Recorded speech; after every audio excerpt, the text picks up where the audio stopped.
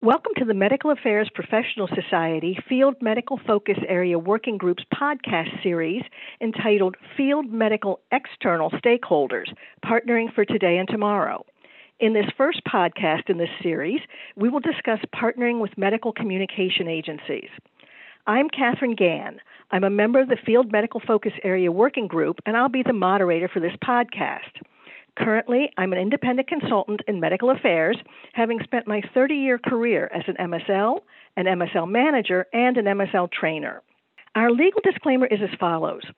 The views expressed in this recording are those of the individuals and do not necessarily reflect on the opinions of MAPS or the companies with which they are affiliated.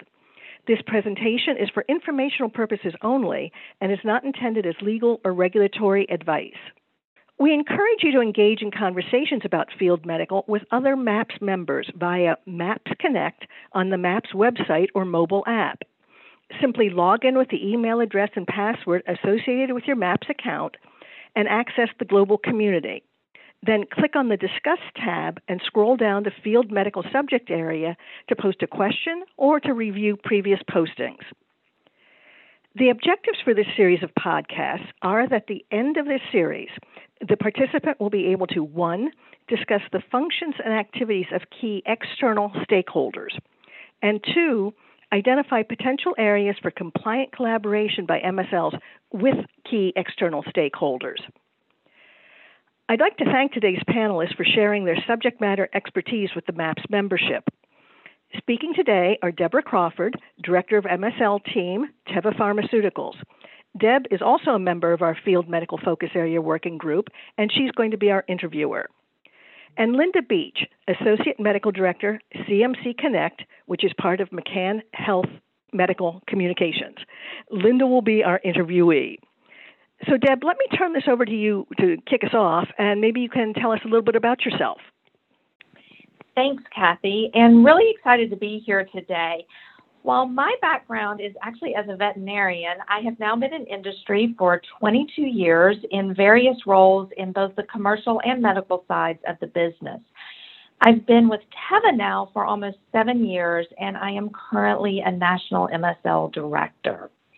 And now I'm going to turn it over to Linda so she can share a little bit of her background with us. Hi, everyone. First of all, thank you so much for inviting me to be a part of this series. It's really a pleasure to be here. I have been in the medical communications space for approximately 4 years. Before entering this industry, I was actually an academic neuroscientist working as a postdoctoral fellow in Atlanta at Georgia State University. Thanks, Linda. I appreciate that information, and let's dive right in and get started. In your role as an associate medical director with a medical communications company, can you help us understand what it is that you do? Sure, absolutely. So in my current role, I provide scientific leadership of account teams within CMC Connect with the ultimate goal of supporting the development and execution of various projects for our clients and their opinion leaders. And these internal teams could vary across accounts, but typically consist of a group of medical writers and client services colleagues, and I work closely with various members of these groups to provide support and guidance to ensure that our medical deliverables are high quality and meet the needs of our clients. Externally, I liaise with our clients to facilitate the scientific work streams of ongoing projects. So depending on the account that I'm supporting, these could include support of U.S. and global commercial and medical affairs teams to develop medical content for marketed and pipeline products. So for commercial teams, depending on the compound life cycle, this content can include sales training modules, mechanism of action, digital assets, speaker training decks, product theaters.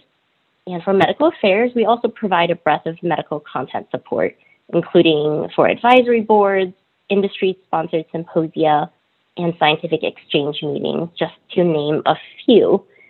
And a tremendously rewarding aspect of this role, I have to say, is the opportunity to foster really collaborative relationships with our clients.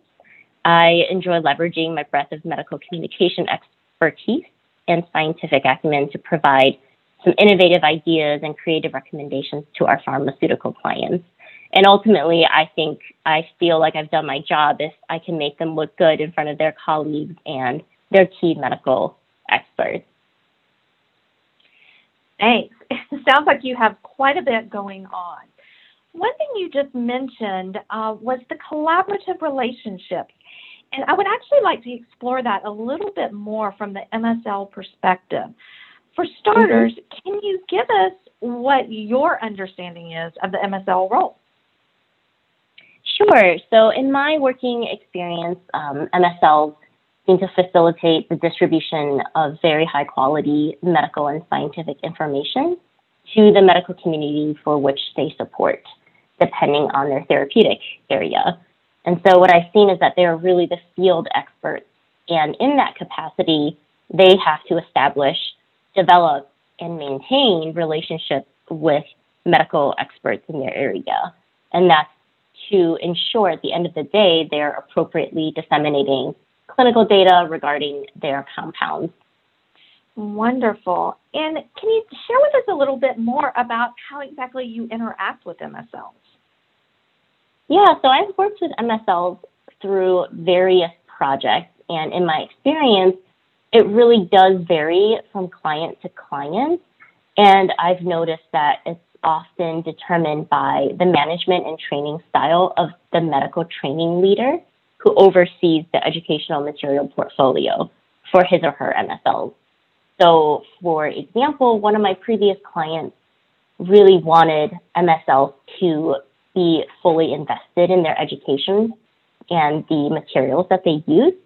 So for that client, I actually established great working relationships with MSLs through developing content for advisory boards and through meeting them during on-site slide reviews and scientific support.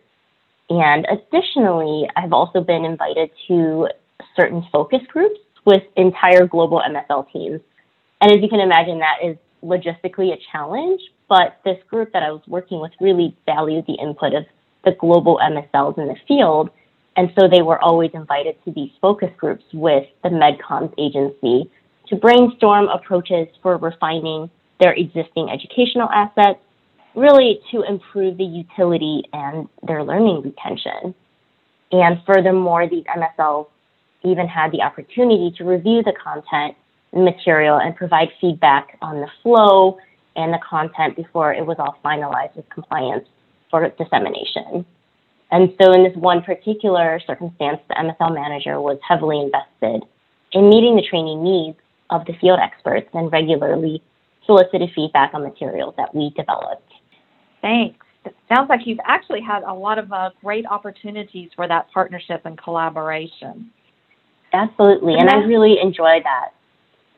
Yes, I'm glad. And that actually is going to kind of move us into our final question. When thinking about those experiences that you've had, and can you just share with us what it is that you feel differentiates a really good MSL?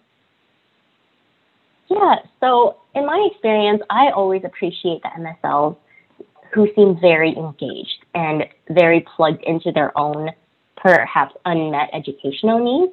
I think it's important for anyone to really take stock of what materials or content might best serve you in your career. And so it's no different for MSLs. I think it's really valuable for MSLs to take stock of what content might serve them in the field because they are really the face of the company. And so they are developing relationships with key experts. So for me, a differentiating characteristic of a great MSL is one who is always advocating for his or her own training needs. Wonderful. And I couldn't agree with you more. I think growth and development is so important for each and every one of us, and certainly a never-ending conquest. Mm-hmm. So once again, I want to say thank you, Linda. It has been wonderful chatting with you, and we appreciate your time. Kathy, I'm going to turn it over to you again. Thank you, Deb, and thank you, Linda. And I want to thank you both for participating today.